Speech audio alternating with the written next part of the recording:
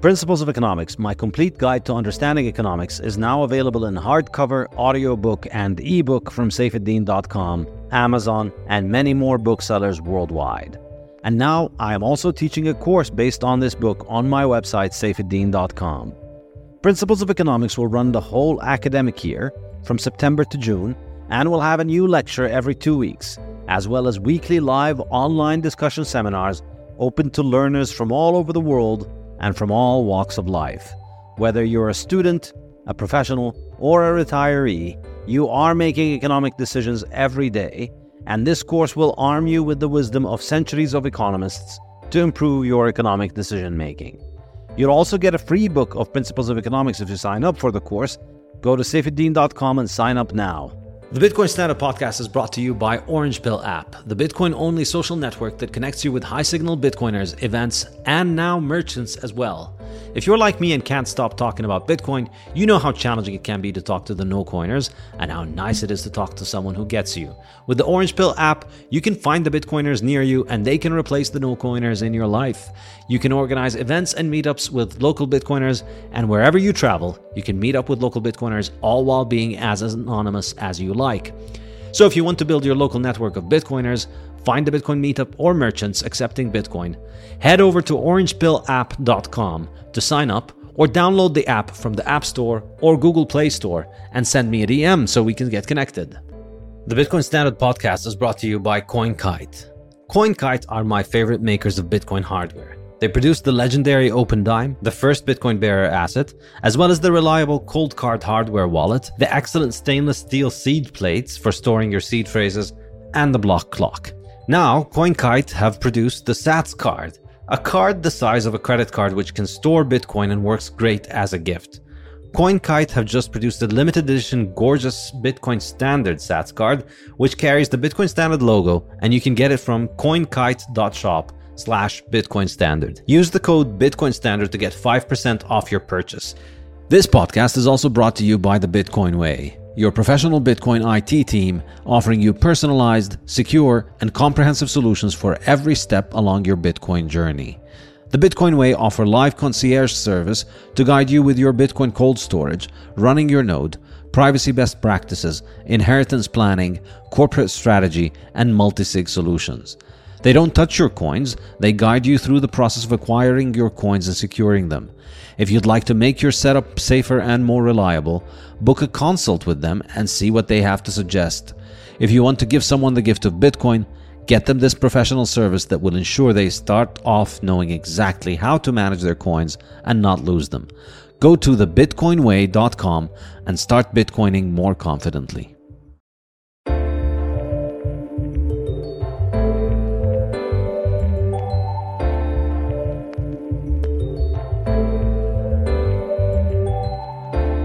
Hello and welcome to another episode of the Bitcoin Standard Podcast today.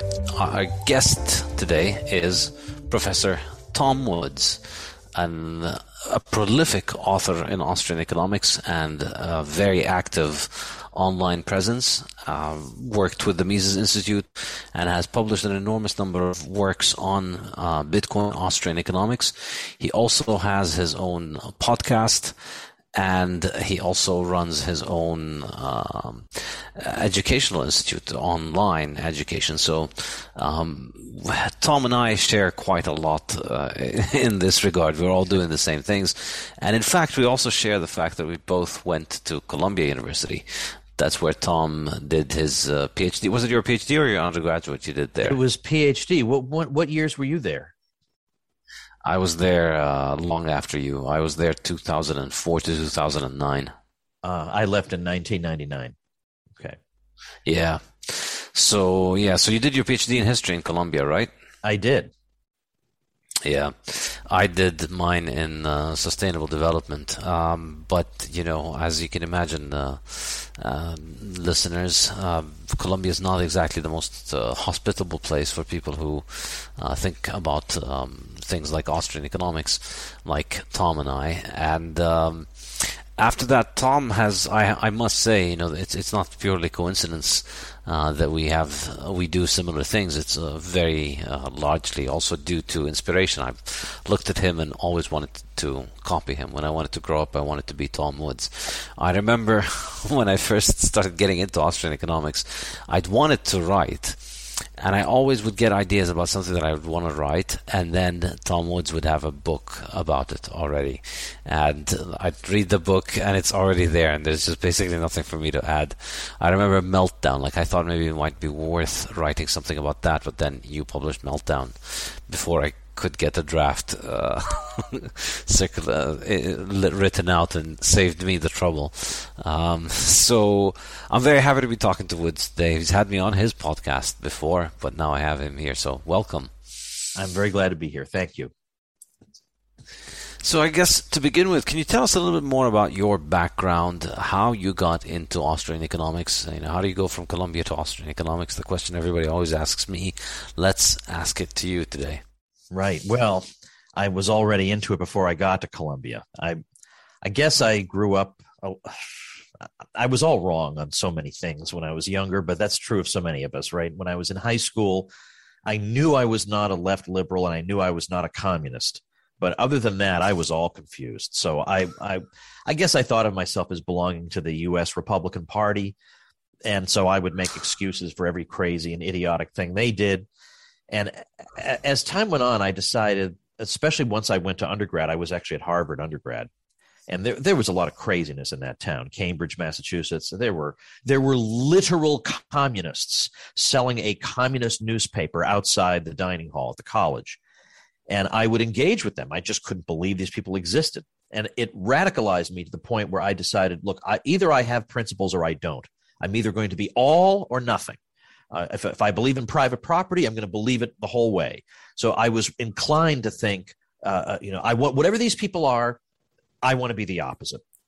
And so what began to happen was I started to attend different libertarian events that I would find out about through ads in magazines. This is the early 1990s. I'd find out about them through ads in magazines. So the Institute for Humane Studies, and then the Mises Institute has the Mises University summer program. And for that, I knew a little bit about what Austrian economics was, but not a whole lot. And they give you a lot of readings to prepare for the event. I read everything cover to cover. I was ready to go. I spent a week. I met Murray Rothbard. And after that, I was just a goner. Like, this is for me. So that was kind of where I got my feet wet. And then I went to Columbia. Columbia is even more inhospitable as a place. But I was busy with my graduate work, so that was okay. But the consolation is that when you're at an elite school and you believe things that are out of the mainstream, the consolation is all the books you might be curious to read are all just sitting collecting dust on the shelf. You never have any problem with the books being checked out. No one's checking the books out. You can get any book you want anytime you want. Yeah. I guess it's kind of similar in my case, but in my case, no, I did not go to Columbia knowing about Austrian economics.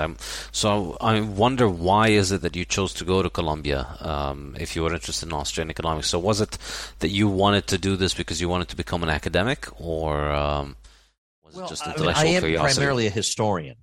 So I don't have degrees in economics. I'm self-taught when it comes to economics. I wanted to be an academic. That's right. I wanted to be a history professor. And at that time, Columbia had the number 2 history department in the country. And Harvard, where I was, might have had the number 1. But the problem was I was a 20th century guy, and all their 20th century people were on sabbatical. And how am I going to have a dissertation director if it's unclear? And also they had openings, people had left, and their 20th century department was in shambles. So the number 2 department for me was the number 1 department, basically. So Columbia seemed like the place to go. I see. And so then you did your PhD at Columbia. Then what happened that saved you from the path of being a history professor? Well, I was one for a little while. Okay. But around 2006, there had been a kind of an informal position at the Mises Institute of historian in residence, and it was open. And so I put out some feelers. How would you like to have this guy? But actually it was kind of mutual. Like they were thinking about me and I was thinking about them. And so I got an offer that I could come down and be at the Mises Institute in residence, and I could just work on what I wanted to work on. And occasionally they would give me a project. I wrote the foreword to a new edition of Mises Liberalism, for example, or there was a program at neighboring Auburn University for retirees to come and take courses at Auburn, specifically for them. And so I did a course on U.S. history at the Mises Institute for these just ordinary retirees in Auburn. So sometimes they would give me projects to work on, but in general, they just trusted me from my years of working in this area. And so I produced like a book a year while I was there. I was there for 4 years. It was a really, really productive time. In fact, so productive, I think back on it, I wonder, I said, I could never do that. And then I realized, no, I did do it. Here are the books. It just seems exhausting thinking back on it today. Yeah, but I guess when you're enjoying what you're doing, you just you don't get tired. You don't get tired if you're winning. Basically, that's true. You just keep enjoying producing it, so it doesn't annoy you. And so then after the Mises Institute, you didn't go back to academia, right? No, I didn't. I guess I had gotten used to not dealing with bureaucracies and committee work and rivalries within your department and PC and appeasing people, and I just didn't seem like something I wanted to do. And also, as the internet kept developing, I felt like, at least implicitly, or at least in theory, the world was potentially my classroom. I could reach a huge number of people by teaching. And as you mentioned, because I was no longer collecting a salary and I was freelancing, we moved for family reasons and for the children. I had to figure out some way to make a living. And I was given a brilliant, basically $1 million idea by a friend of mine who said, you have this big audience and following that you've developed through your books and YouTube videos and whatever. What are you doing with that following? And I realized I wasn't doing anything. And he said, no, you can't do nothing. You have to, this is how you're going to make your living. If people like reading books that you write and they enjoy watching videos where you smash fallacies and stuff like that, well, why couldn't you develop courses in U.S. history where you're promising people that what they're going to learn in these courses is what they did not learn in school? And that's one of the things people liked about my books. Well, maybe they'd like it about courses. So I developed a full-blown kind of like dashboard university of courses on history and economics and other fields where you can consume these courses anytime you want, 3 o'clock in the morning if you want to. They're just sitting there waiting for you.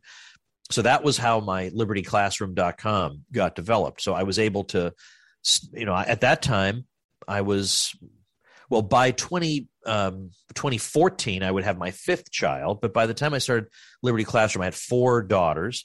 And I didn't really want to spend all my time doing public speaking, flying all over the country. That is one thing I'm good at. I am a good public speaker. But public speaking tears you away from the family a lot. And I just decided that was for the birds. I didn't want to do it as much. Or as my daughters got older, I would start taking them with me on these events, and we would have a nice little time, make a little vacation out of it. But this allowed me to work from home and be with my daughters and spend time with the family a lot better, and also simultaneously reach a huge number of people. So it was maybe one of the best decisions I ever made was starting that site. It was a lot of initial upfront work and a lot of initial upfront money. But since that time, next year, it'll be 10 years since I created that thing. Yeah, it's absolutely inspiring, and it's inspired me to go ahead and do the same thing, basically. So thank you for that. So glad to hear that I was some kind of inspiration for you, because when I went to your website, when I had you on the show a couple of times, I went to your website and I found out about you teaching online and stuff like that, and you have a great following who they will just crawl over broken glass for you. Like, you have all the ingredients you need. I thought to myself, doggone it, this is great. He is a model of what people should be doing. And so now if you say that I inspired you, I guess I was implicitly complimenting myself. But I think the way you've executed it has been so effective. And I loved that when Jordan Peterson was asking, all right, who's an Austrian economist I should talk to? The barrage of people saying your name is a real vindication of your activity online. Yeah, to be fair, though, I think you probably do execution 10 times better than me, but I'm kind of taking a performance-enhancing drugs in this competition, and that is Bitcoin. Bitcoin is kind of the wind in my sails. So I think, my execution has been far below par. But my book, The Bitcoin Standard, became quite successful beyond my imagination, and a lot of people were reading it. So a lot of people just keep coming to my Twitter and to my website, and I'm trying my best to, as you say, like it's a no-brainer. If your business model usually is you do those things in the analog meat space where you're trying to teach and write, well, you could do it with 1000x the productivity if you do it online. The world is your classroom. There's a much bigger audience, and there's a much the time you spend getting in taxis and airports and flying around is time that you can double, triple, quadruple your output, and then you can spread it to many multiples of the number of students. When you're at the university, you deal with 20 students, 50 students, 200 students a semester maximum. It's a very limited scope for how much you can influence them. But then when you do it online, and because it is more productive, it is also more economically rewarding. It just naturally follows, and that's the kind of thing that you learn from learning Austrian economics. That if people enjoy what you're doing, then that's your market signal right there, telling you that they want more of it, and you should be out there doing it and doing more of it. It's for all the struggles we have these days, sometimes important videos get taken down and people get deplatformed. Even acknowledging all those problems, it still has been an unbelievably liberating experience for me to be able to use this medium to, as I say, reach a lot of people, to make my living. And I don't have to deal with any boss either. I don't have to worry that he's going to make some unreasonable demand of me all of a sudden. I don't have to worry about mandates. I am in command of my own destiny, and you can't put a price tag on that. And thankfully, I don't have to put a price tag on it, because making my own destiny, I make way more than I ever did in academia. So it works out well. Yeah, absolutely. And I think this is something that the internet really introduces that wasn't the case up until the internet came about. And I think not just the internet came about, I think it wasn't the case up until really the last 10 years or so. Before then, if you wanted to be an intellectual, you had to be reliant on these centralized institutions. You couldn't just be an authority if you didn't have the establishment seal of approval, whether it came from academic institutions. You were at one of the top universities, so you'd ticked all of the boxes for political correctness and ideological statist conformity. But also, you needed to have, you could have had like the kind of mainstream media acceptance, which gives you the platform. But it was very difficult to be a successful intellectual independent of that. You couldn't get interest in your book. You couldn't get on TV. You couldn't get on newspapers. You couldn't get into universities. Your books were very hard to market. But the internet just gets around that, and it allows you to be not just an author, but also a teacher, and you can run your own university online.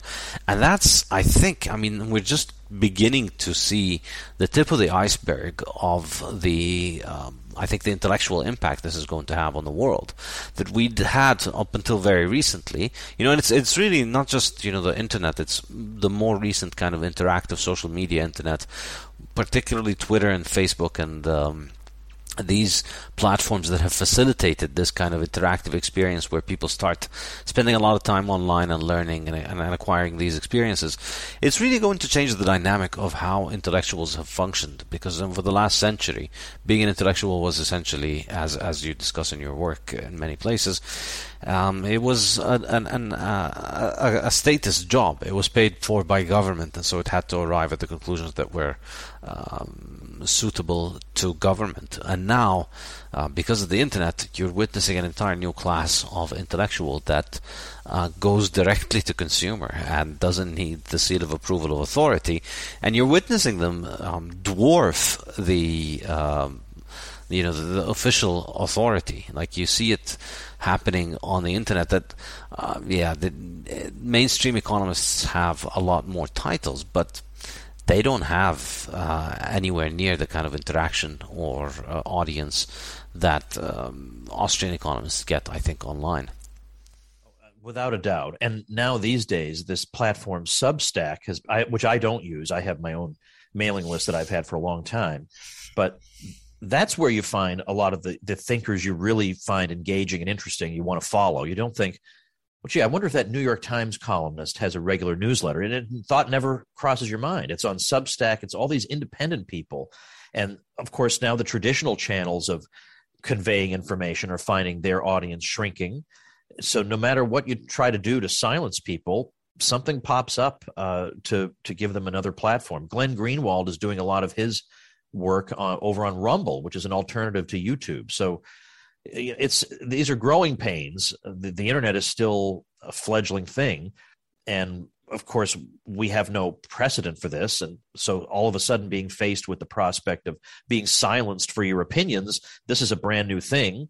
And there hasn't been a time yet for entrepreneurs to catch up with that. But I feel like as all it's going to take is a few really substantial content creators who find themselves deplatformed, suddenly showing up on Odyssey or Rumble or something, and then before you know it, you're off to the races and you have a full-fledged alternative. So it's still an amazing thing to be part of, and I just love every day. I turn on my computer, I write an email to my list of 80,000+ people, and nobody can stop me. And by the way, even if the service stopped me, there are a million more. And I've always got the list saved. It's in a nuclear bunker, with the codes and everything. I built something that can support me, and that there's really nothing they can do about it. It's amazing. Yeah, it's really fantastic. This reminds me, again, execution. I started a mailing list and I started collecting names, but then I redesigned the website and forgot to give it a prominent place in the new website, and the mailing list is stalling. I need to start doing that. If you go to my website, you can find it on my contact page, saifedean.com/contact. Sign up to my mailing list, but I'm kind of neglecting it. I need to start getting more active about it. It's a great tool because it's platform independent. So even if you get your account delisted, you still have the mailing list saved. You can reach the same people from another account, and it's very powerful. You send lots of text straight into somebody's inbox where they get a lot of important things. So it's a very powerful tool, and I think it's just in general what the internet is doing is just it's making so much more communication so much easier, and therefore really making it hard to suppress and commoditize and manufacture consistent opinion that goes along with what the state wants. Since you're saying that, I want to ask you something that I asked one of my guests recently. He's a professor at NYU, Mark Crispin Miller. He teaches a course on propaganda. So, of course, he's a very valuable scholar at a time like this. And I wonder what your thoughts are about this, because I said to him that it's like a double-edged sword, the internet these days, because on the one hand, during COVID, I would not want to be confined just to the 3 standard television channels we had in 1967. I would not want to rely entirely on the Washington Post and the New York Times or my local paper. And so the internet has allowed dissident voices a place to speak, even if it's a shrinking one. I've been able to get a lot of information and a lot of perspectives that would have been excluded from the mainstream had there been no internet. That's the good. But the other side is the propaganda in favor of all the things that the states around the world have been doing has been been pushed out into the ether by means of the internet, so that all over the world we see people wearing masks, and we're hearing about social distancing, and we're getting the same uniform message everywhere in every nook and cranny of society. They've used the internet to overwhelm us with propaganda. So I wonder, on net, in this situation, has the internet been a force for on net good, or has it actually just been weaponized by states around the world to promote their fear-mongering propaganda? What's your opinion on that? Yeah, I think you're absolutely correct. It was probably one of the kind of biggest letdowns and disappointments for me, just to witness how the tools of propaganda transferred from TV to Twitter and Facebook. Like, it was pretty incredible. 2020 was the year in which your Twitter started functioning in weird ways. Like, there was the time in which the retweets, the numbers of the retweets and the likes would go down, and they'd go up and down, and they'd keep fluctuating when they were suppressing specific tweets, and then there were tweets that they were promoting very clearly. It was really shocking, and I admit, like, I was one of the people who was very optimistic about this aspect of it, that this is it, CNN is dead, all of these traditional media outlets are dead, and all of their ability to shape people's minds and turn them into unthinking cattle, it's going to be gone with the internet. And then they absolutely showed me how it's done on the internet. It's done very effectively. So people get promoted, people get delisted, deboosted, and get their accounts cancelled and so on. Yet still, having said that, could think about the alternative of actually, if we'd been in 1967 or 1981, how difficult it would have been for you to get any of the kind of ideas on the COVID hysteria from any of the sources that have produced mail. You would have had to put a check in an envelope in the mail to request somebody's newsletter that you wouldn't have known about in the first place. So there's that. But then on the other hand, the other edge, a third edge of the sword, is people could do school over Zoom, maybe not that effectively, but in principle, you could do school over Zoom. You could have meetings over Zoom. You could work over Zoom. Because we had Zoom, because the technology existed, it was possible for people to live these sheltered lives for a year and a half, 2 years. If that technology hadn't existed, I doubt people would have just said, well, come what may, I'm just going to crawl into a corner in my house and not make any income. It was because we had the technology that made it possible to live like hermits that we wound up being told to live like hermits. If it hadn't existed, maybe we would have learned earlier, well, you're just going to have to learn to cope with it. I wonder. I agree I've with turned you. into the interviewer here just for a minute, but just because I'm so curious. No, and I'm going to want to up you here quite dramatically and tell you that I've had the same thought about literacy as a technology.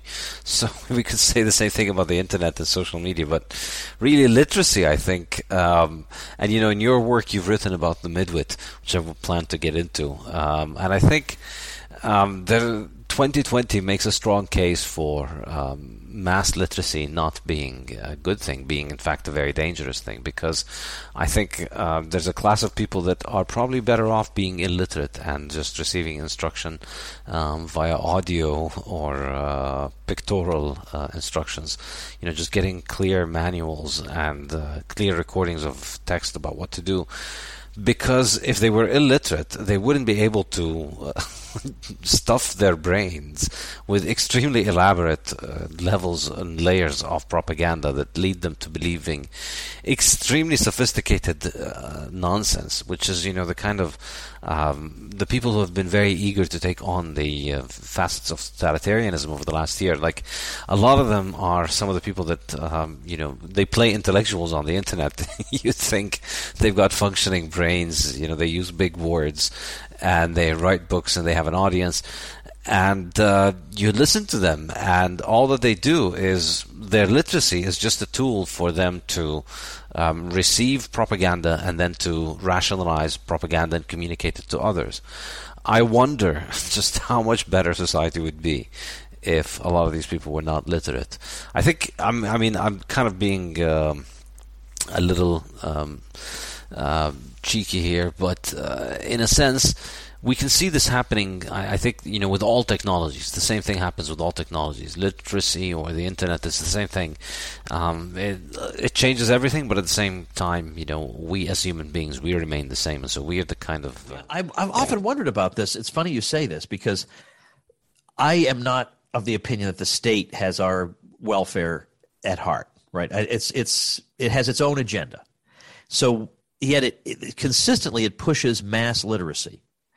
And now, is that just because it cares so deeply for our ability to read, Aristotle's Politics or something? And it's so funny also that women actually I should start that over again. I'll say not just women, but I think in particular people who tend to go to school board meetings, and a lot of them are moms. So I was thinking that like that, but who are always emphasizing how important education is, and you got to get your education. We have to spend more on education.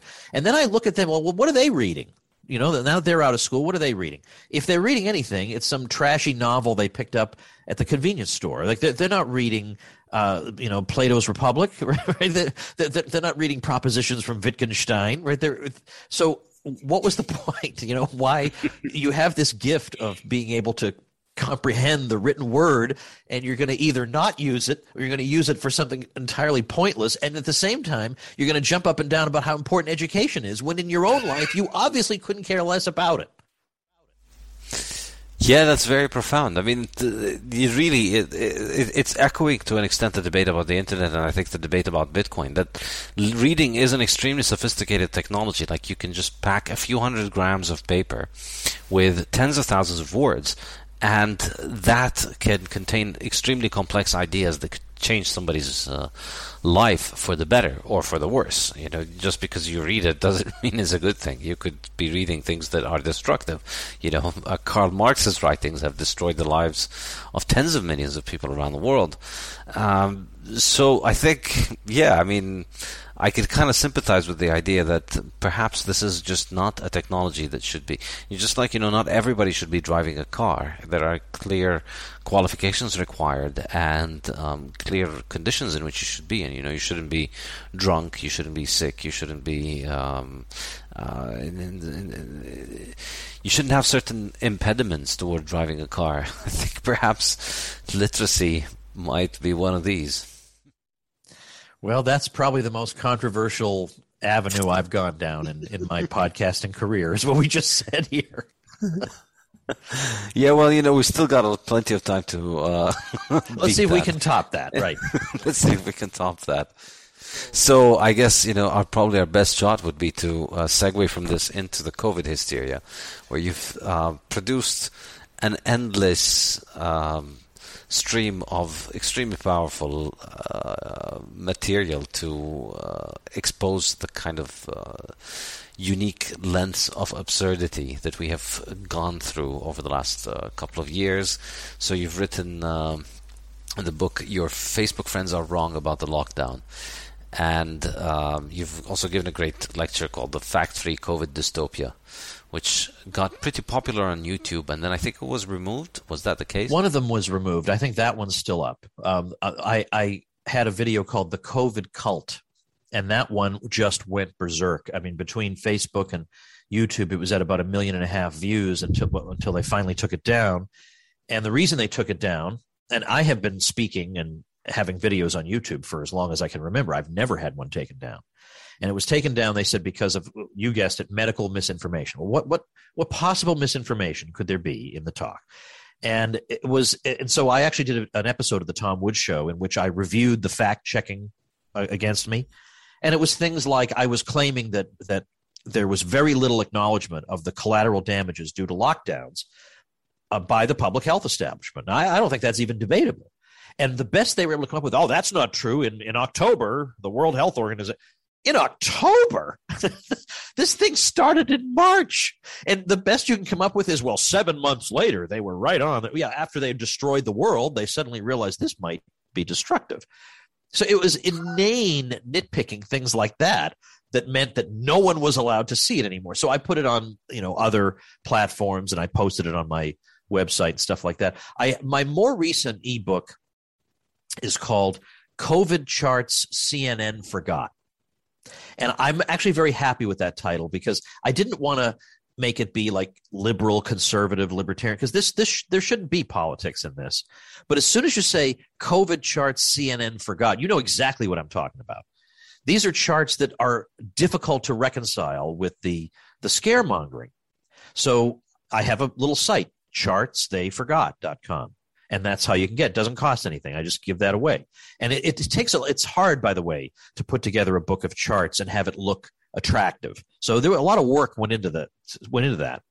And so this is interesting both from the COVID standpoint and from what you and I were talking about before about marketing yourself and trying to, make your way in the world online. I would, in these talks that I gave on these topics, promote one of these ebooks and say, look, I've got a lot more detail in here. Like I've got all the details on the ways lockdowns are deadly. I've got like 9 or 10 specific areas that are just been devastating. And I would refer people to one of these ebooks. And so given that these videos got a ton of views, I got a lot of people opting in for the ebook. I doubled my mailing list. It was all great. And the mailing list I send out, it's not meant to be just a COVID mailing list, but over the past couple of years, that's what it's turned out to be.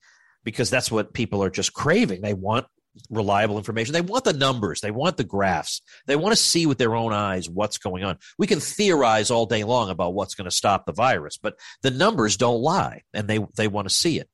The problem that has arisen now is that before a video taking down the conventional wisdom on COVID has a chance to get traction, it's already been banned. And so that model for building up your mailing list doesn't quite work anymore. I mean, you can post on these alternatives to YouTube, but the audience is just not as robust there just yet. But that is something I did. So, for example, I would say, actually, you know what? I'm going to tell you one other thing I did. I actually made a website because I was tired of seeing all these charts that tell the story, but no one's seen the charts. So I made a website. I made a quiz out of it. So it's covidchartsquiz.com. You don't have to opt in or anything to go do it. You can just go do it. So COVID charts with an S, quiz.com. And the idea of it is we'll take a chart and we'll say, all right, this is a chart from mid 2021. And these are the numbers for where the Midwestern American states have been going in terms of their COVID results. Now, one of these states is Iowa, and Iowa removed all its state-level restrictions back in February. Can you pick out, without any of these lines being labeled, which line represents Iowa's numbers? And, of course, you can't, because it's exactly the same as all the other places. You can't pick out Iowa. And that chart alone could be the whole website, because if you can't pick out Iowa, then this was all for nothing. Because Iowa, if it really did drop all its state-level restrictions, should be a basket case. And as a matter of fact, The Atlantic ran an article about Iowa called Iowa, the state that doesn't care if you live or die. And yet the numbers kept on going down and down and down, and you cannot distinguish it from, then I did another Midwestern thing. I said, pick out where on this graph, because I'm not giving you any of the timelines, pick out where Thanksgiving is. That's where we have a lot of gatherings in people's homes. That's where there's supposed to be big outbreaks. And so after Thanksgiving, there should be a little period before people finally start to experience hospitalization and death. So you should expect to see a bit of a spike shortly after Thanksgiving. So in light of that, look at the chart of all of the Midwestern states and pick out where you think Thanksgiving is. And it's not anywhere where you would think it would be. And it's just that this kind of result is replicated over and over and over again. So again, it's COVID charts with an S, quiz.com. What is the explanation for this? Even I'm admitting I don't quite understand it, but that's really all I wanted the public health establishment to say, is that we don't fully understand what's going on. It may be 10 years before we figure this whole thing out. We don't even know if what we're recommending to you is even doing any good. We don't know for sure. Just be honest, be humble, have some humility. That was what I wanted from them. Yeah, it's pretty startling. You look at these charts, and it's quite a testament to the power of brainwashing and the dangers of literacy. Don't try literacy at home, kids. Don't try it without proper adult supervision. That people can just, they're told on CNN and on Twitter and on Facebook that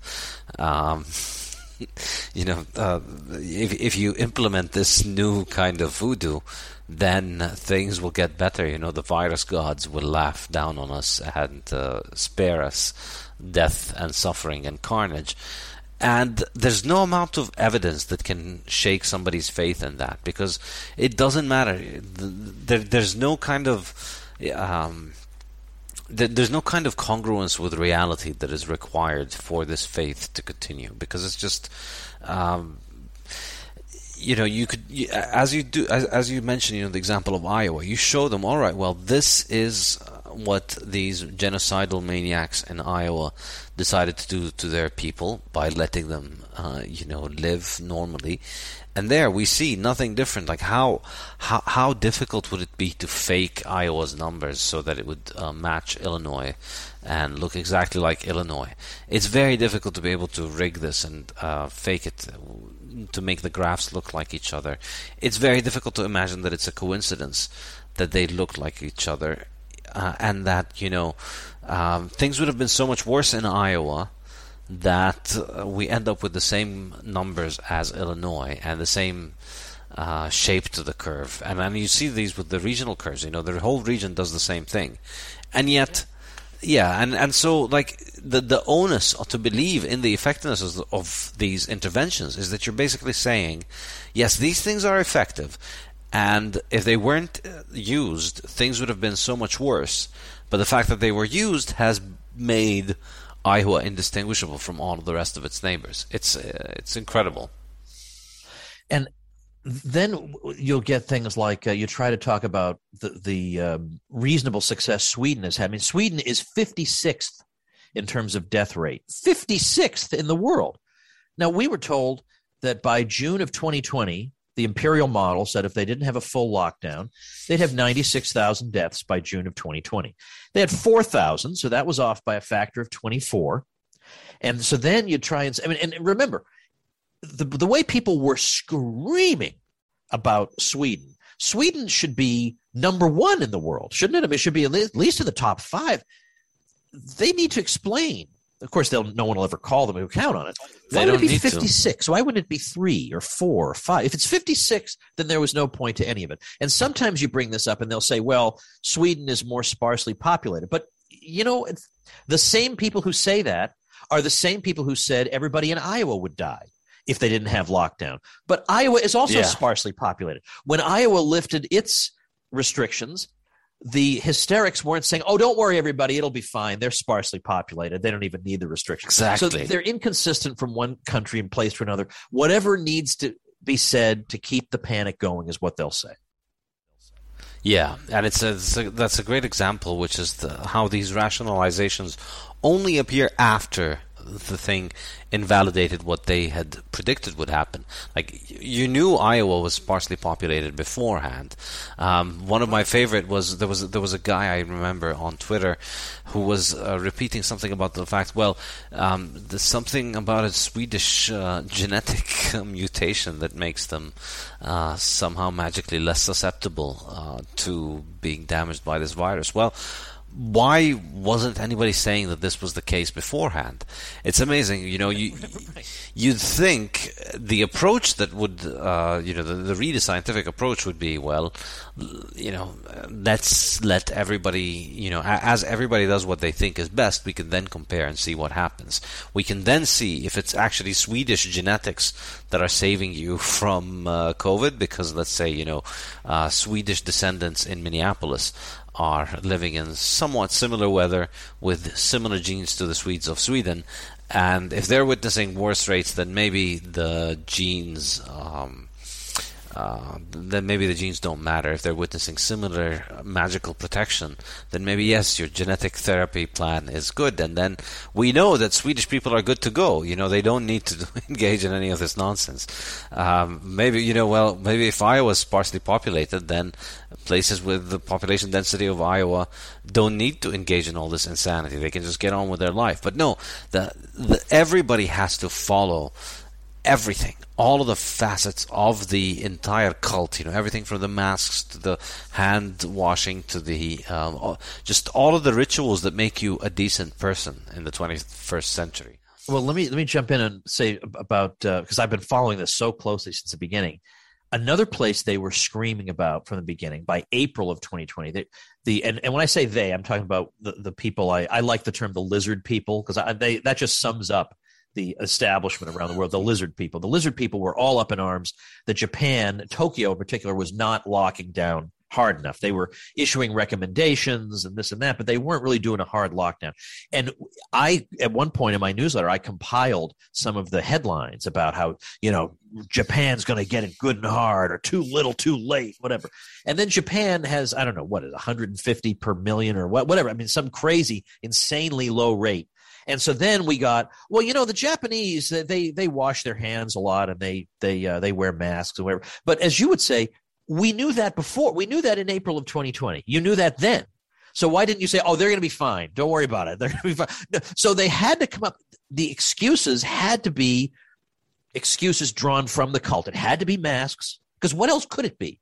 There can't be any other. It must be masks. It must be this or that. Or they weren't gathering in crowds. You can see photographs of the Japanese subway system. These people are packed in like sardines through this thing. So again, all we're asking is for you to say, you know what? We would love to say that the virus is just cartoonish, and if you do this, you'll stay safe, and if you do that, but it turns out that there are too many counterexamples in the world for that to be the simple answer. So we're going to continue to gather as much information as we can, and we'll let you know what we find. Now, of course, that is not what they want to say. The public health establishment, which is ignored most of the time, they're issuing statements about whether, they're the ones who come out with the food pyramid in the U.S., telling you need to have 11 servings of grain a day. These are people we just ignore all the time, right? Most of the advice, nobody pays any attention to it at all. Or don't eat eggs, or don't eat red meat, and then they change their minds. This is their time to shine. They are not going to give this up. If it's the last thing they do, they're going to hang on to this thing like grim death.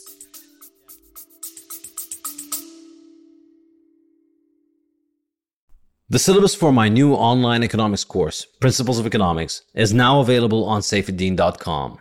The course will take place over 18 lectures, each based on one chapter from my new book, Principles of Economics, which will be available for free as an ebook for everyone registering for the course. Lectures will be released once every 2 weeks on Mondays, starting on the 25th of September 2023, and will be available in video and audio format. Live discussion seminars will be held once a week on Thursdays at alternating time slots, 12 hours apart, to ensure learners can attend from all over the world. I'm happy to announce that I have set up my new publishing house and online bookstore, The Safe House, which will be publishing and delivering the best Bitcoin and Austrian economics books worldwide in hardcover, audiobook, and ebook formats.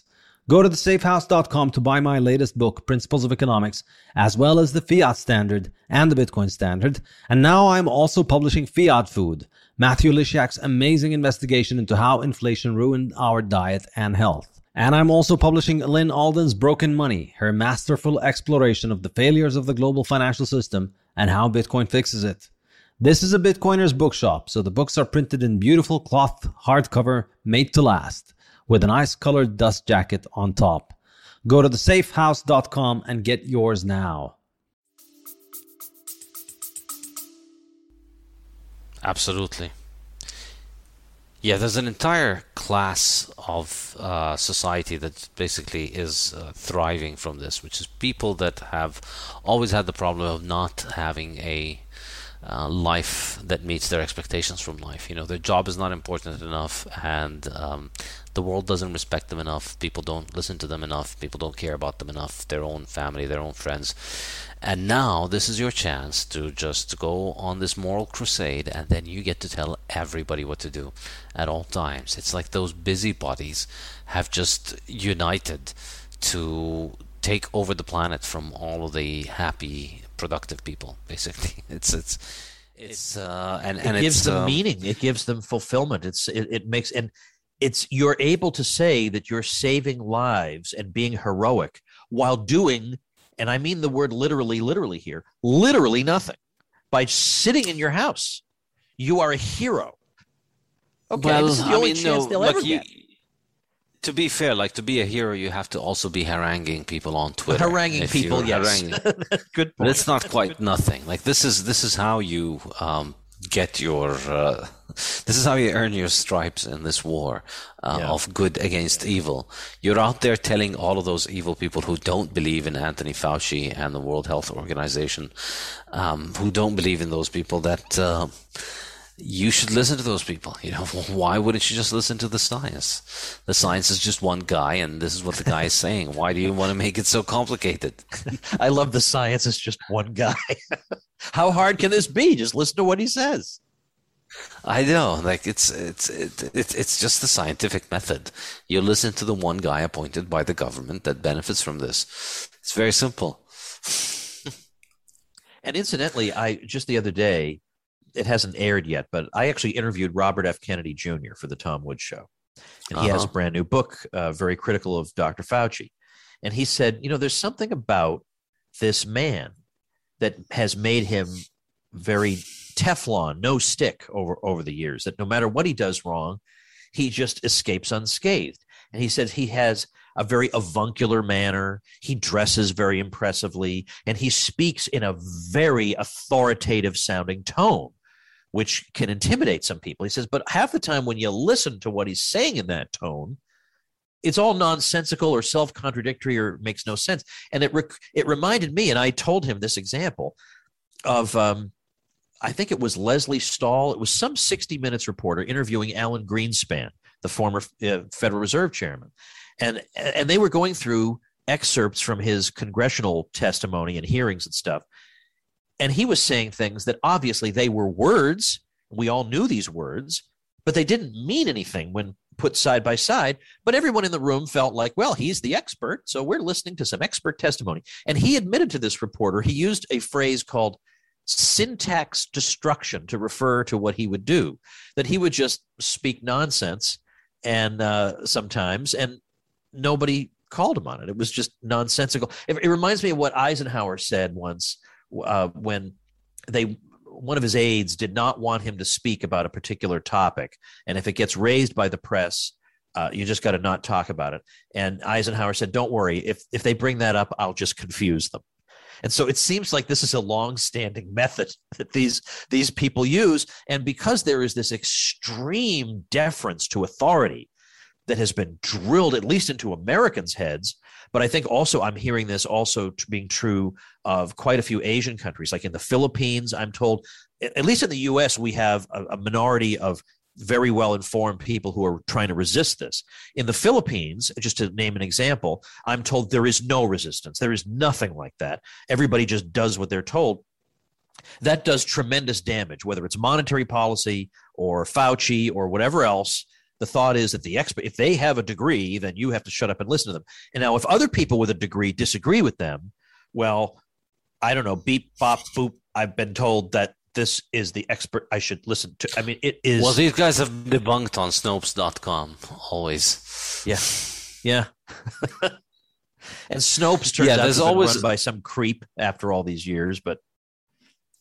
Yeah, it's very interesting how in the bar that you have to clear, the onus of proof is so different for when you're regurgitating government propaganda versus when you're opposing. And by the way, speaking of that, we keep hearing stories about the devastation that the supply chain problems and the lockdowns have had on the developing world, to the point where you have millions of people in a food emergency, where they could be suffering malnutrition or death from hunger. And we're the ones on whom the burden is placed to say that maybe we shouldn't do this. You would think people placing millions of people in danger of starvation, that the burden would be on them. And yet we live in such a clown world that you and I have to prove that maybe it's not a good thing to do that to people in the developing world. Yeah, it's what's really insane about it is this idea that you need to prove that you have a good case for basically asking that these people get to make the choice themselves if they would rather stay home or starve at home or take the risk of going outside and contracting this supposedly massively lethal virus, which is basically not a problem for most people. So, like it's this monomaniac thought, and we've had this discussion about with this author of the book, Paul Freiters, who discusses it as just a case of mass hysteria and mass psychosis, where everything else loses importance. All the other things that you could care about in life are just now completely inconsequential. The only thing is we need to bring down the number of people who are going to die from the virus, and all other considerations at this point are just completely gone. People don't think about opportunity cost. People don't understand the concept of there's a real cost to it. If you want to lock people at home, all right, they might not contract your virus if we assume that your voodoo is correct and that you can just stop the spread that way. Well, there's going to be a cost. Now, is that cost worth it? Is staying home worth it? Well, if you work from Zoom, then probably it is for you, because there's very little loss when you do your work from Zoom. But for many people, it's a loss of their livelihood, and it could mean you don't have enough food on your table. It could mean that you can't make your house payments, and you lose your house and you live on the street.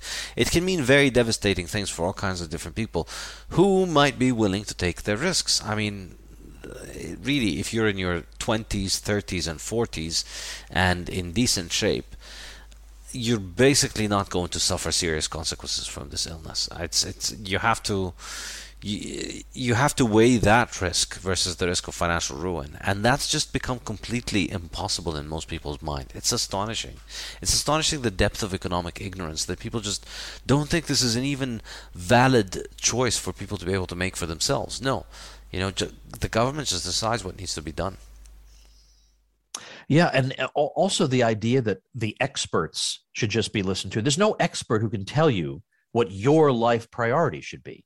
That's a category mistake to expect that from an expert. And likewise, which of these experts whose degrees are pointed to all the time as evidence of why we should listen to them, which one of them took a class on how to balance collateral damages from lockdowns against any progress you might make against a virus? Of course, there is no such class.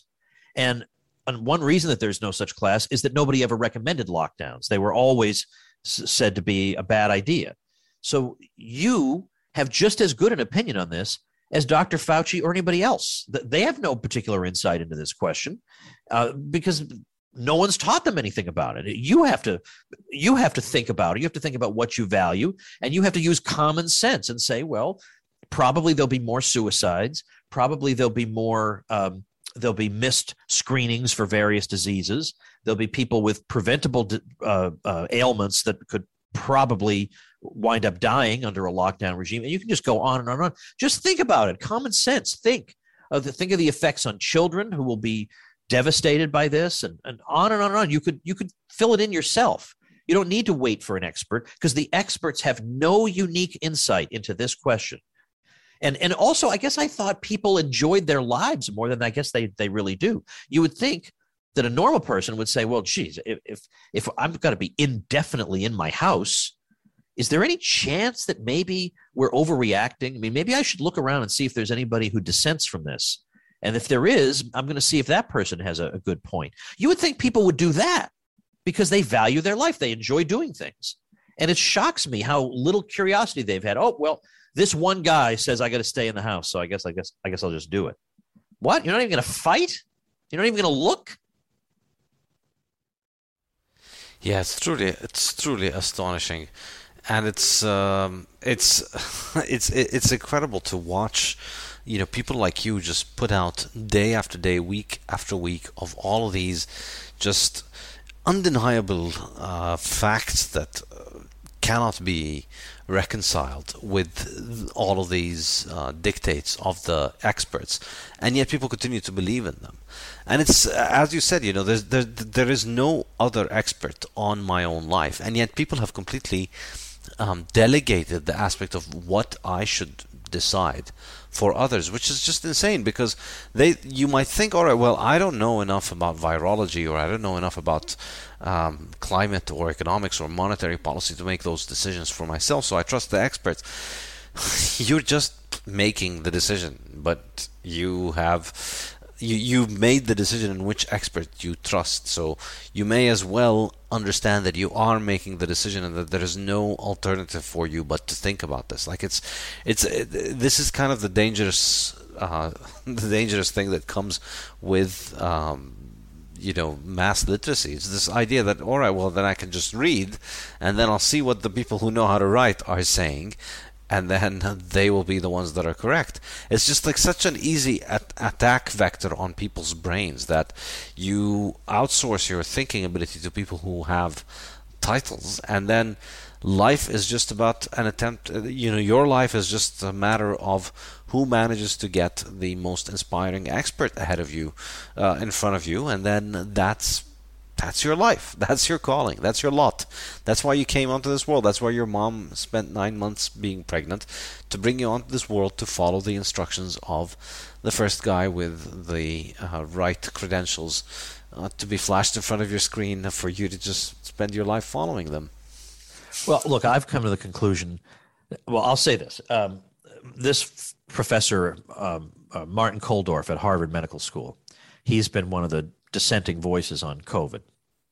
And I like him, and he's great. And he's gone from being, when I would first have him on the show, it would be, well, Dr. Fauci is an expert in his particular field, but blah, blah, blah, blah. And now it's like, Fauci's a disaster. I mean, I've watched him radicalize, and that makes me happy. He tells me, Kulldorff, that a majority of infectious disease epidemiologists did not favor just the mass lockdown, that they favored a more targeted approach where you would try to make special provision for people who were particularly at risk, but otherwise let everybody else go about their lives. He said, I mean, those are people I talk to every day, infectious disease epidemiologists, and that was their view. Now, that may well be, and that would be great if that were the case. But let's just say then, stipulating for the sake of argument that he's right, at the very least we can say that there is a very loud minority of epidemiologists who,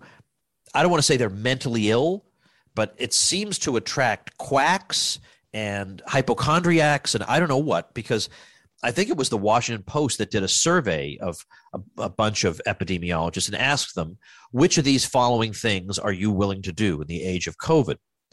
And even by the summer of 2020, long after we knew you don't have to worry about crazy disinfecting everything, it's not spreading through surfaces, that's not anything you need to worry about. 1/3 of the epidemiologists polled were afraid to check their own mail because they thought they'd get COVID from their mail. So, after a while, I mean, at the beginning of this thing, I thought, okay, well, we have some experts who are pretty, who are saying something different, and they need to be, we need to listen to them. And I do want to listen to the Martin Kulldorffs of the world. But I didn't realize that some of the people in this field, I think they may just be twisted. I mean, there's something that's not normal. You're afraid to check your mail? Your mail. You think the virus is going to jump off the mail and you're going to get it that way. These are the ones we're supposed to be listening to. I think there might be something wrong with them. And then I saw Michael Osterholm, who is an expert on influenza, been studying it for 40 years. And he was temporarily a Biden administration advisor on COVID. Now, he occasionally has uttered a truth here and there. Like, for example, he says that the masks most people are wearing don't do anything. They're completely pointless. These masks most people have on, it's like you're in a submarine and you're going to close 3 out of your 5 windows and think that the water's not going to get in. Like, so these universal masking, he was not convinced of. Okay. But he also said recently that in terms of our understanding of viruses and how they transmit, he said, let's be honest, we are still in the Stone Age when it comes to that. We don't know as much as we think we do. And I think this experience we've lived through is ample evidence of that. Because you'll recall, I followed the U.S. case very closely when they opened up massive outdoor sporting events. Dr. Fauci was saying, well, I don't know, I wouldn't advise that. Nothing happened as a result of it. Nothing was traced to that, no problem. Well, maybe there's something cartoonish away in their understanding of all this. I don't know. Again, I'm not claiming I have all the answers. I'm just saying I'm looking at the charts, and it looks like we may have ruined a lot of people's lives for no reason. That's where I am. Yeah. And it looks like if there was any justice in the world, we'd ruin the livelihoods of all epidemiologists. Like I think it's impossible to come away with the idea that this is a discipline that tries to look at the data and tries and understands the world. This is just a bunch of propaganda delivered from high up above. And I think I've seen Kuldorf. I think is probably him and this other guy who was in a New York-based university. He has a Polish name, Kurt something, I forget the name. He's been cancelled from the internet and he lost his job, so he may as well not exist anymore. He spoke out early on, and he's just basically been cancelled. And Kuldorf is harder to cancel since he's at Harvard. Yeah. And you could also say Sunitra Gupta at Oxford, I think. She's also been an epidemiologist who's been not completely unhinged.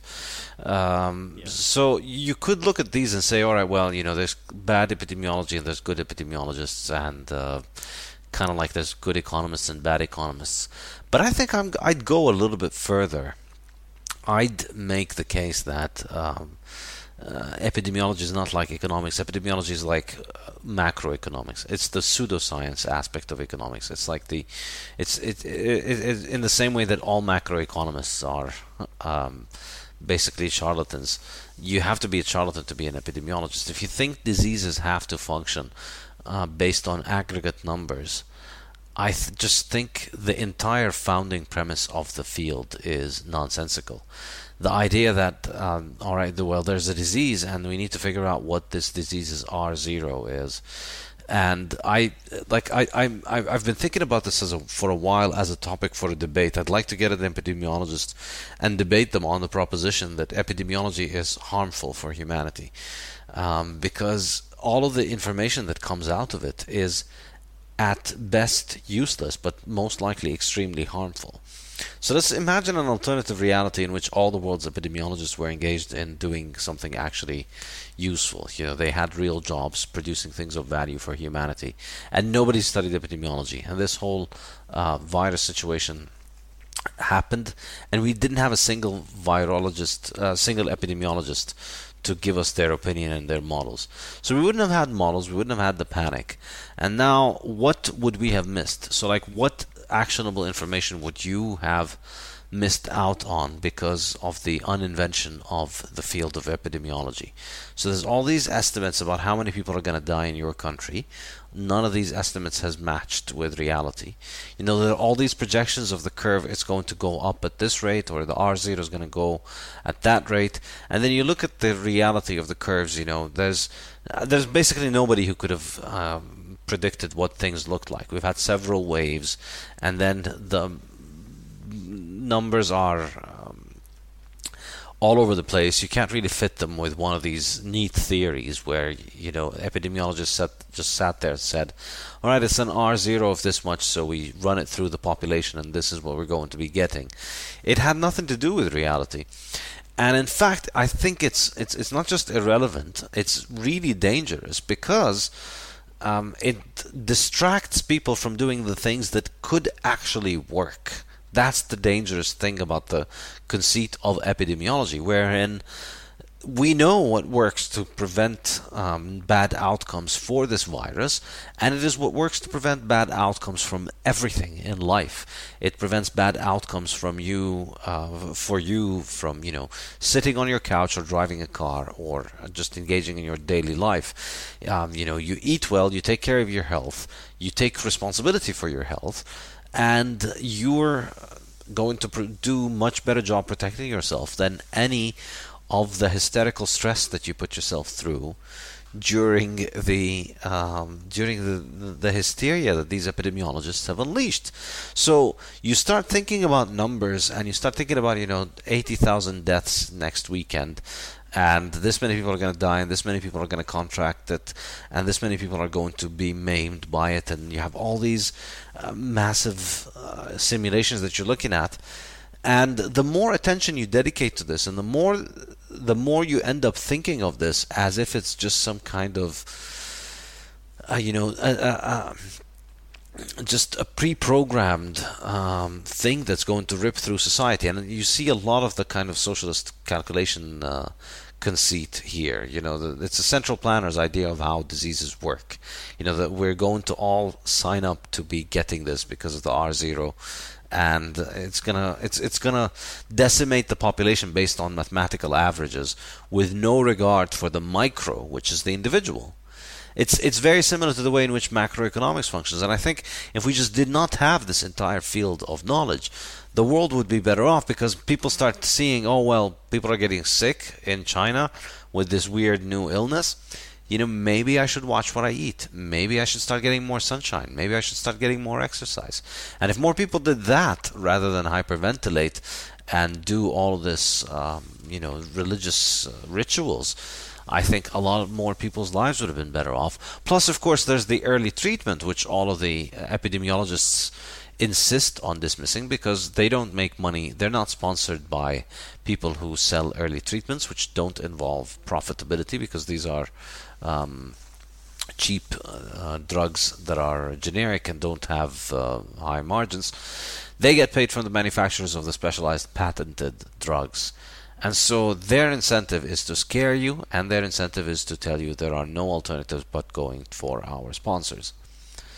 That's really, really actively destructive. And I think it's beyond just a misuse of a field. I think it's just a field that renders itself for being abused in this way, because it's all built on shaky, nonsensical foundations.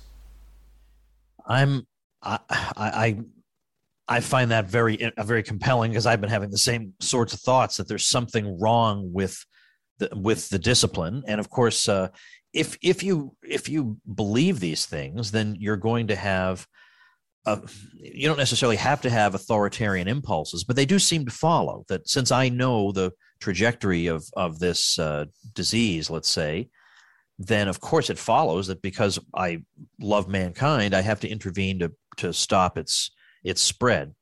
And as you say, what actionable piece of information would we have been missing in the absence of this field? Well, I mean, let's think of what were the pieces of actionable information. It's wearing a mask and social distancing and all this other stuff, and lockdown and that stuff. But as we've seen, you can measure mobility, because we have people are walking around with smartphones, so there's Google mobility data, and we can observe, well, when people in this state started moving around a lot, and they weren't engaged in as much isolation or social distancing. Does that correlate with worse results or better? And the scatter plots are just all over the place. They're not telling any story at all. You look at these numbers; they're entirely random. They shouldn't be entirely random if any of this advice worked. And of course, at this point now, some ambitious libertarian who wants to establish himself in the movement as being the go-to guy on a particular subject should look into public health in general, beyond COVID, but should just look into the idea of public health, the actual implementation of the ideas of so-called public health experts, and see if this has all been a grift the whole time also.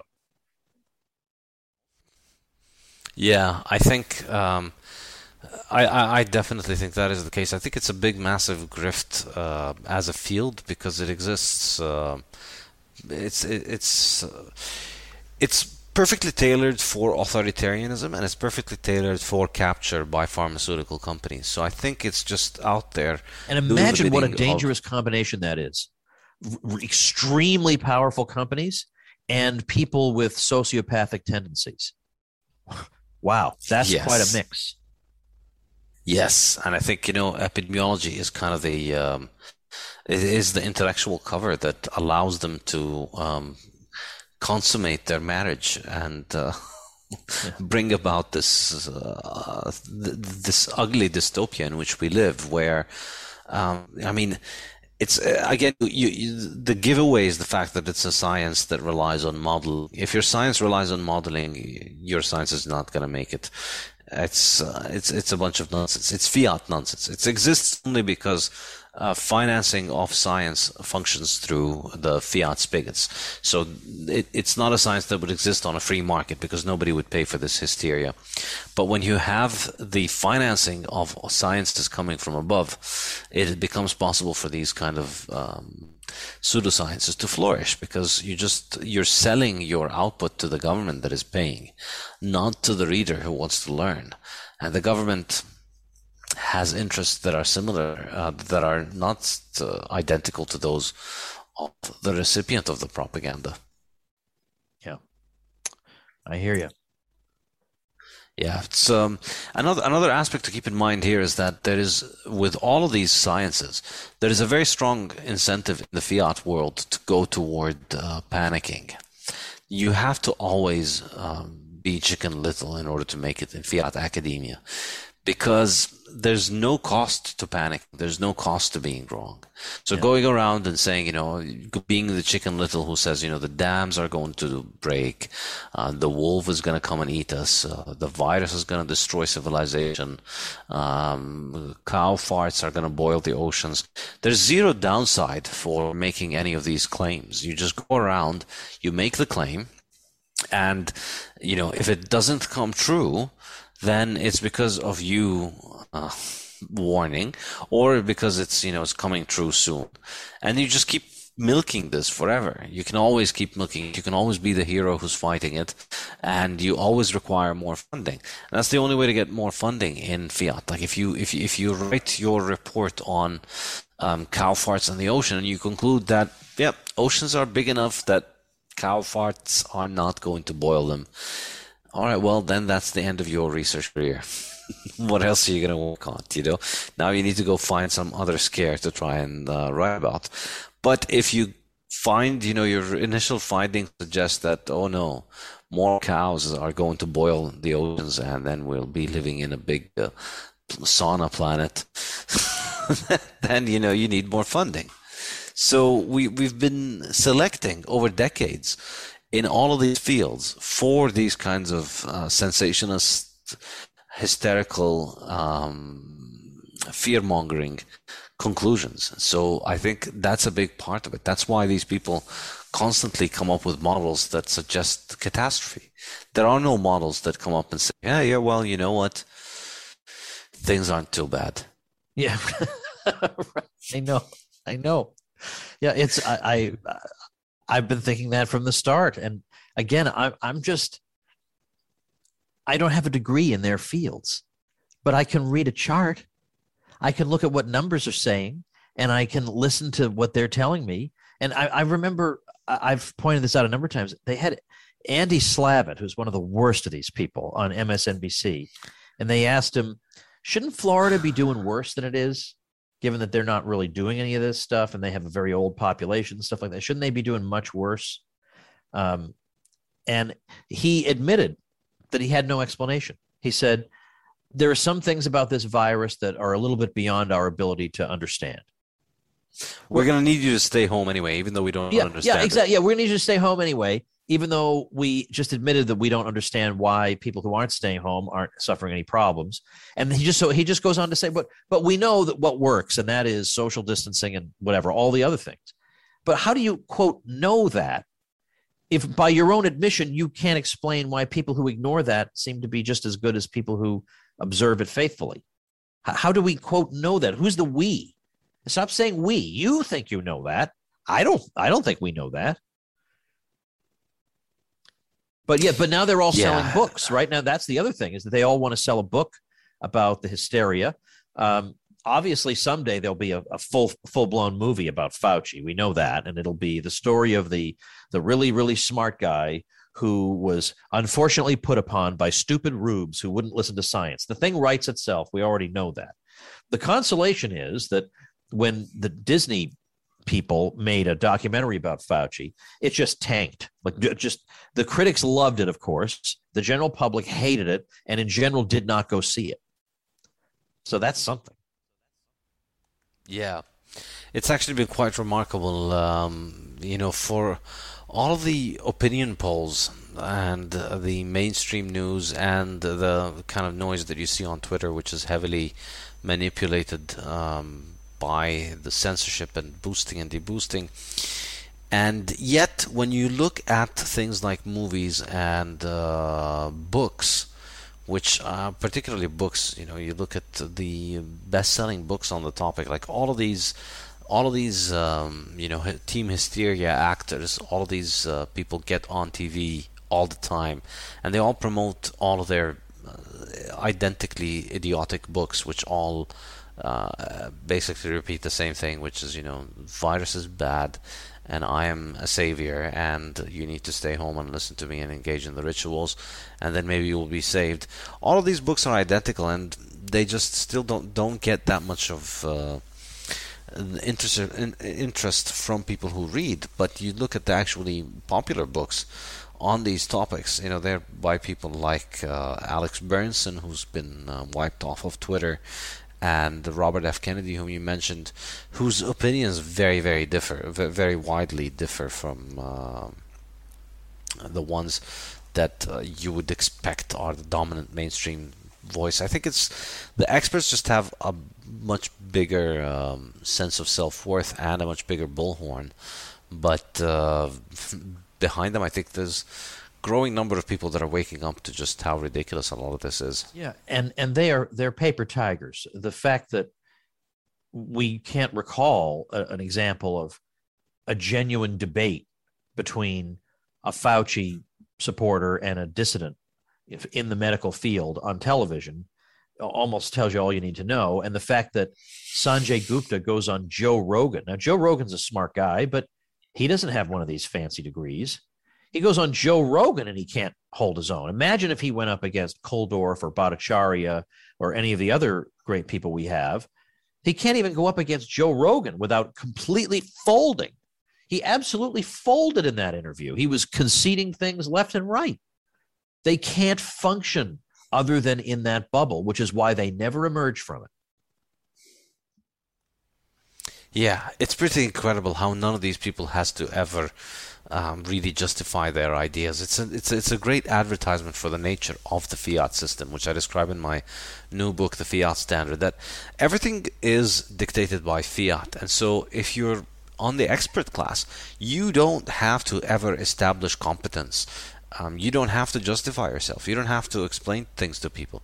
Somebody like Fauci, it's very remarkable how he talks with the tone, and also Bill Gates. I think those two people in particular are really good at this, which is they talk in a tone of informing you of what you're going to do. They're not even telling you that I'm going to make you do this, and they're not saying that I've decided this. They're just saying you're going to do this, and then you're going to be doing that. Completely shortcutting your brain's agency. It's not, you don't have any choice in the matter. And I'm here to tell you what's going to go down. And it's been 2 years now, and Fauci has not faced a single hostile question from a single reporter anywhere. It's been just hand-picked softballs from basically the corporate prostitute press, which is just out there doing what people in power want.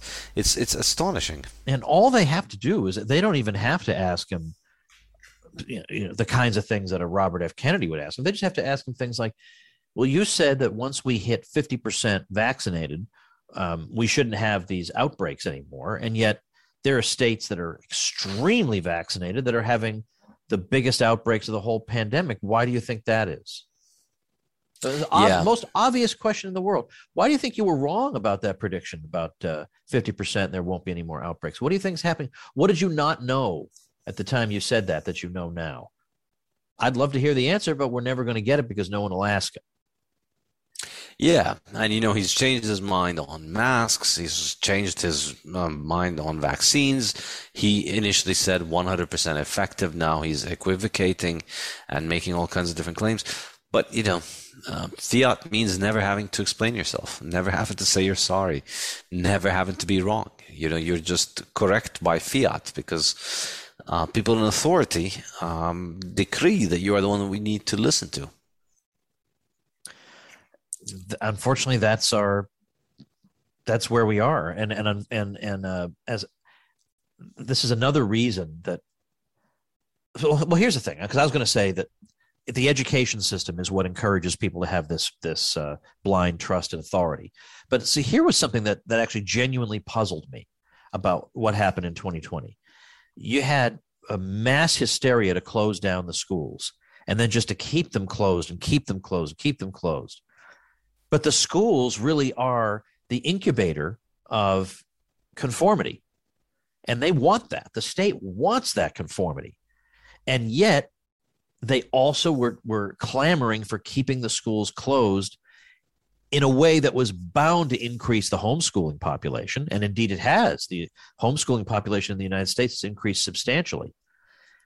I was wondering why they did that. I mean, I don't actually believe that most of our authority figures seriously bought into the panic. I don't think they really, maybe at the very, very beginning when there were a lot of unknowns, but I was wondering, they're shooting themselves in the foot. This is the institution that takes the independent thought out of people's brains. They can't afford to keep this closed, and yet they were fanatical about it. So that I found to be a genuine puzzle.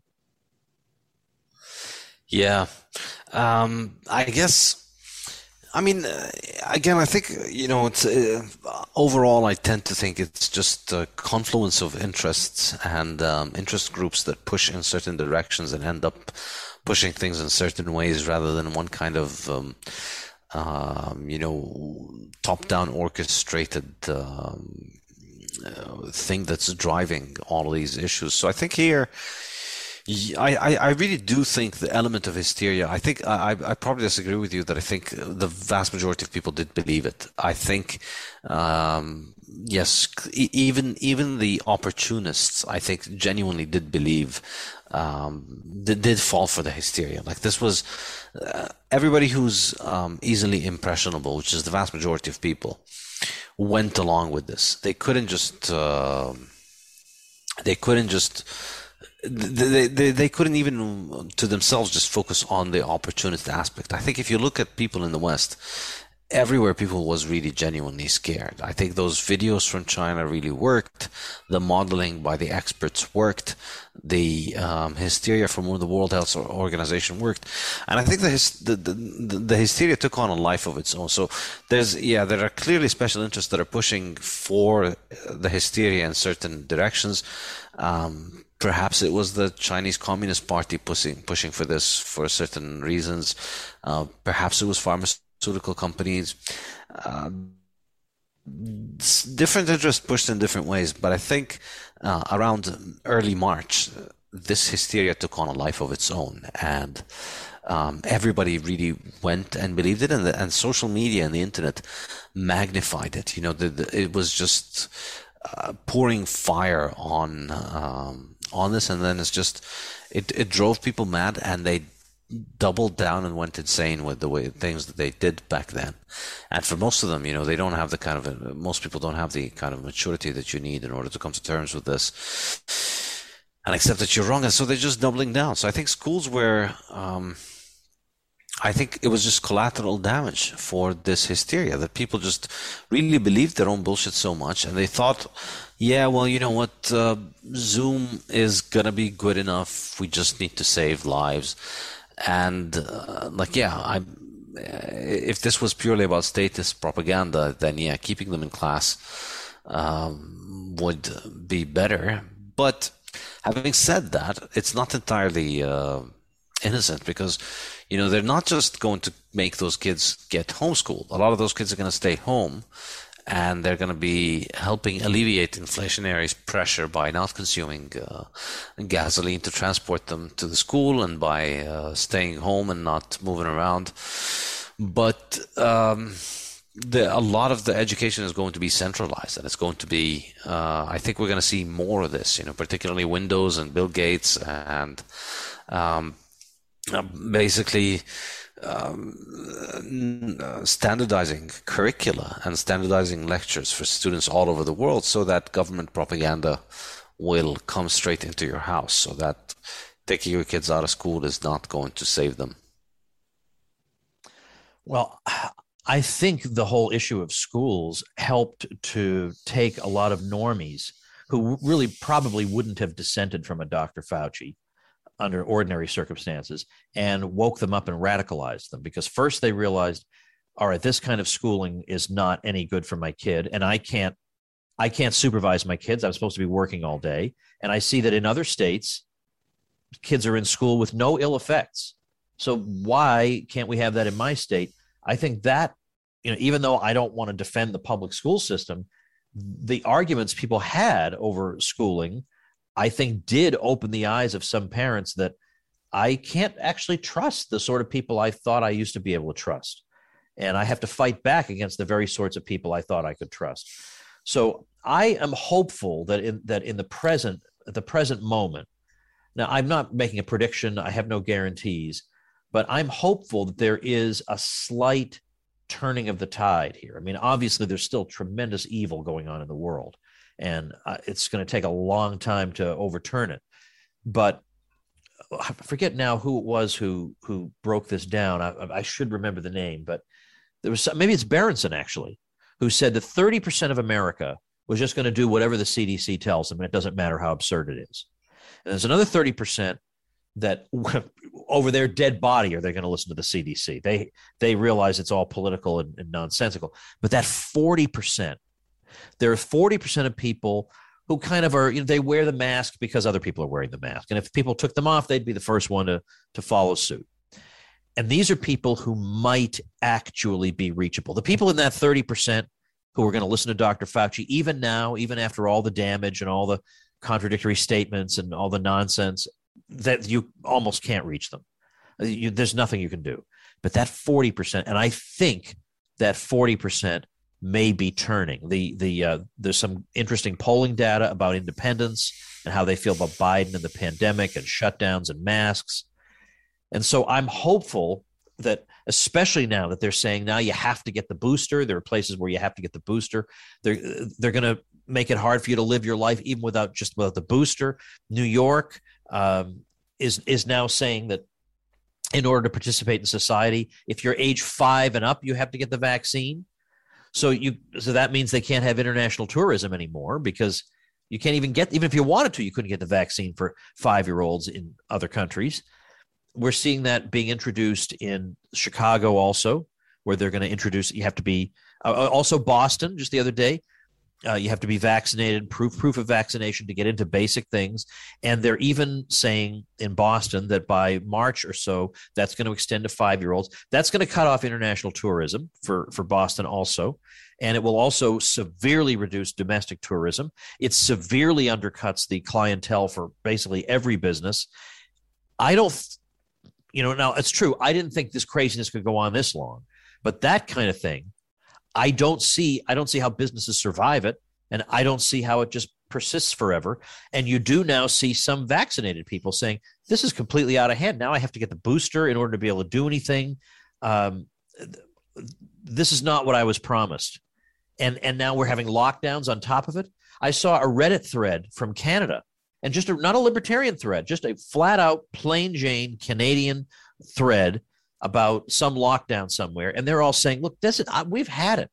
You are sucking away the very last bits of joy anyone can expect to get in this world. And we've done everything you asked of us. This is ridiculous. I think there is indication of somewhat of a turn, but where are the political figures who will unambiguously stand up in favor of this side of things? There aren't nearly as many as there ought to be. But if there were, they might not win. It's true. But there are a lot of people prepared to flock to them right now, I think. Yeah, I mean, the obvious one is DeSantis in Florida, who's been an absolute miracle in thank goodness for him, resisting this. Yeah, it's I've been to Florida recently, and it's a very welcome change from the rest of the world, and they're not witnessing mass death. But the political aspect of capitalizing on this seems to be, I don't know. It's been almost 2 years, and I still think it's still not it still does not look to be a political winner for somebody to take it on. It doesn't look like there's going to be an anti-hysteria populist politician who's going to win on this. But it is becoming more likely with every day. Yeah, but on the other hand, we had a very interesting, in Virginia, the governor who won, he wasn't like a DeSantis, but he beat the Democrat, and it was quite clear that he was not going to be as mandate crazy as that Democrat. New Jersey is a very blue state, and their governor almost got voted out, which was very surprising. And then now the guy who's the head of the state legislature, he's just a random guy who defeated the political machine Democrat. He's a random guy who just paid the filing fee to run, didn't really do anything, raised about $120, spent most of it at Waffle House, did nothing to campaign, and he won. So I think there are little indications, and yeah, it's true that on a national level, people might not be ready, but there are states where it's brewing.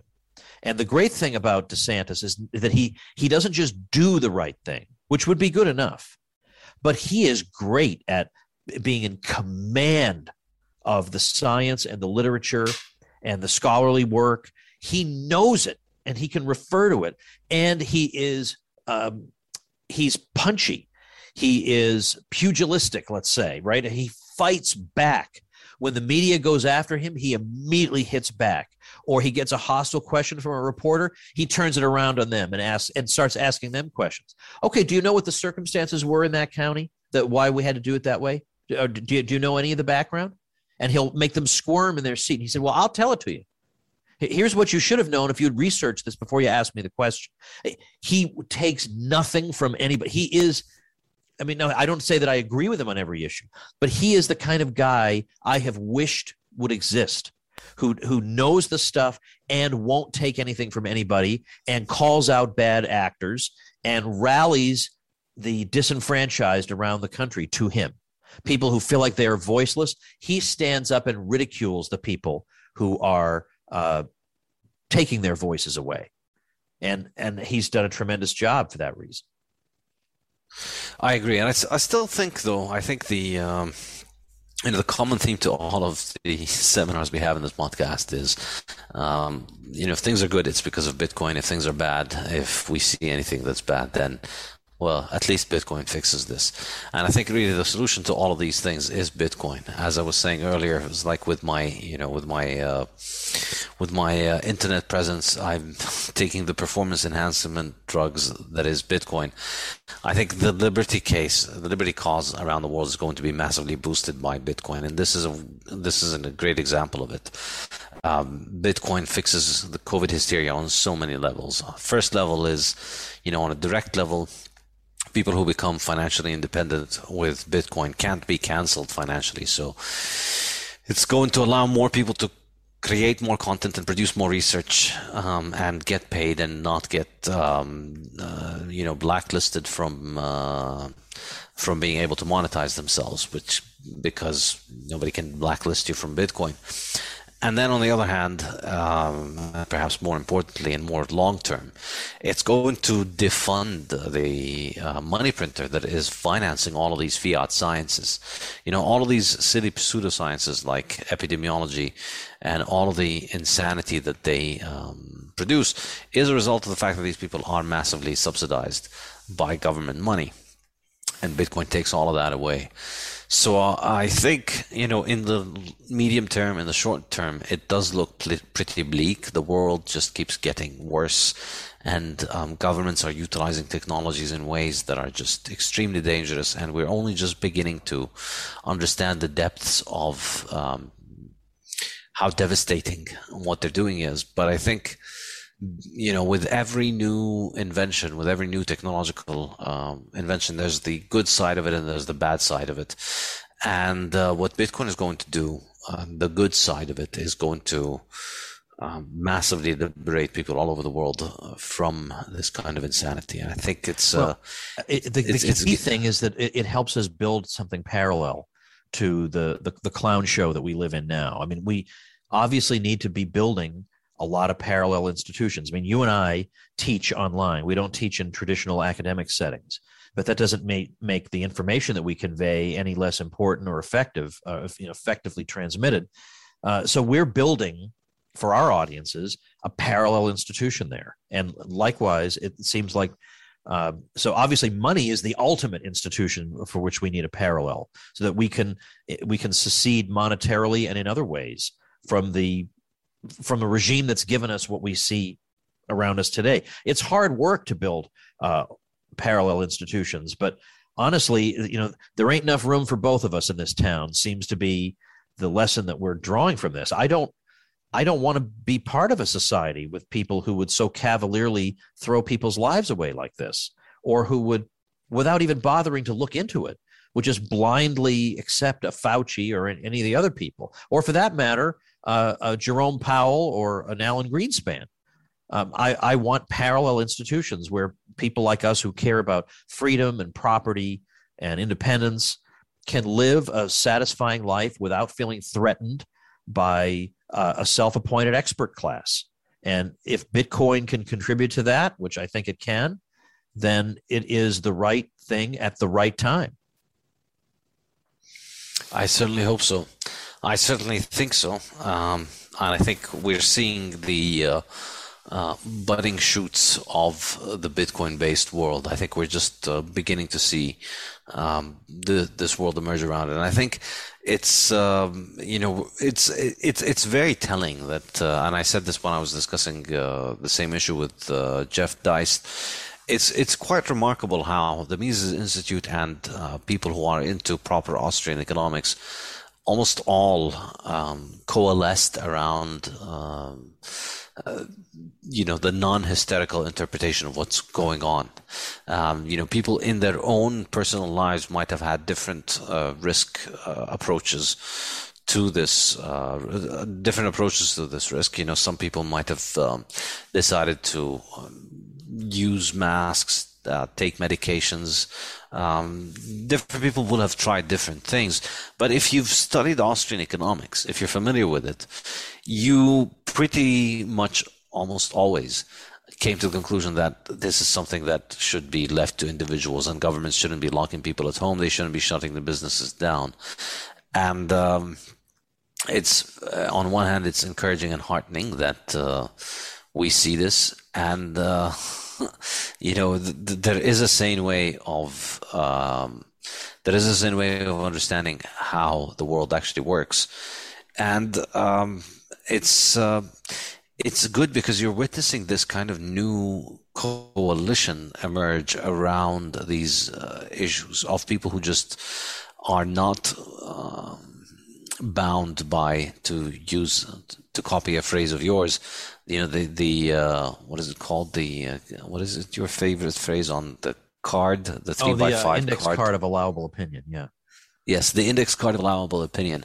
On many more issues, people who are outside those index cards end up coalescing around these main ideas. So monetary freedom, intellectual freedom, and now increasingly medical freedom as well.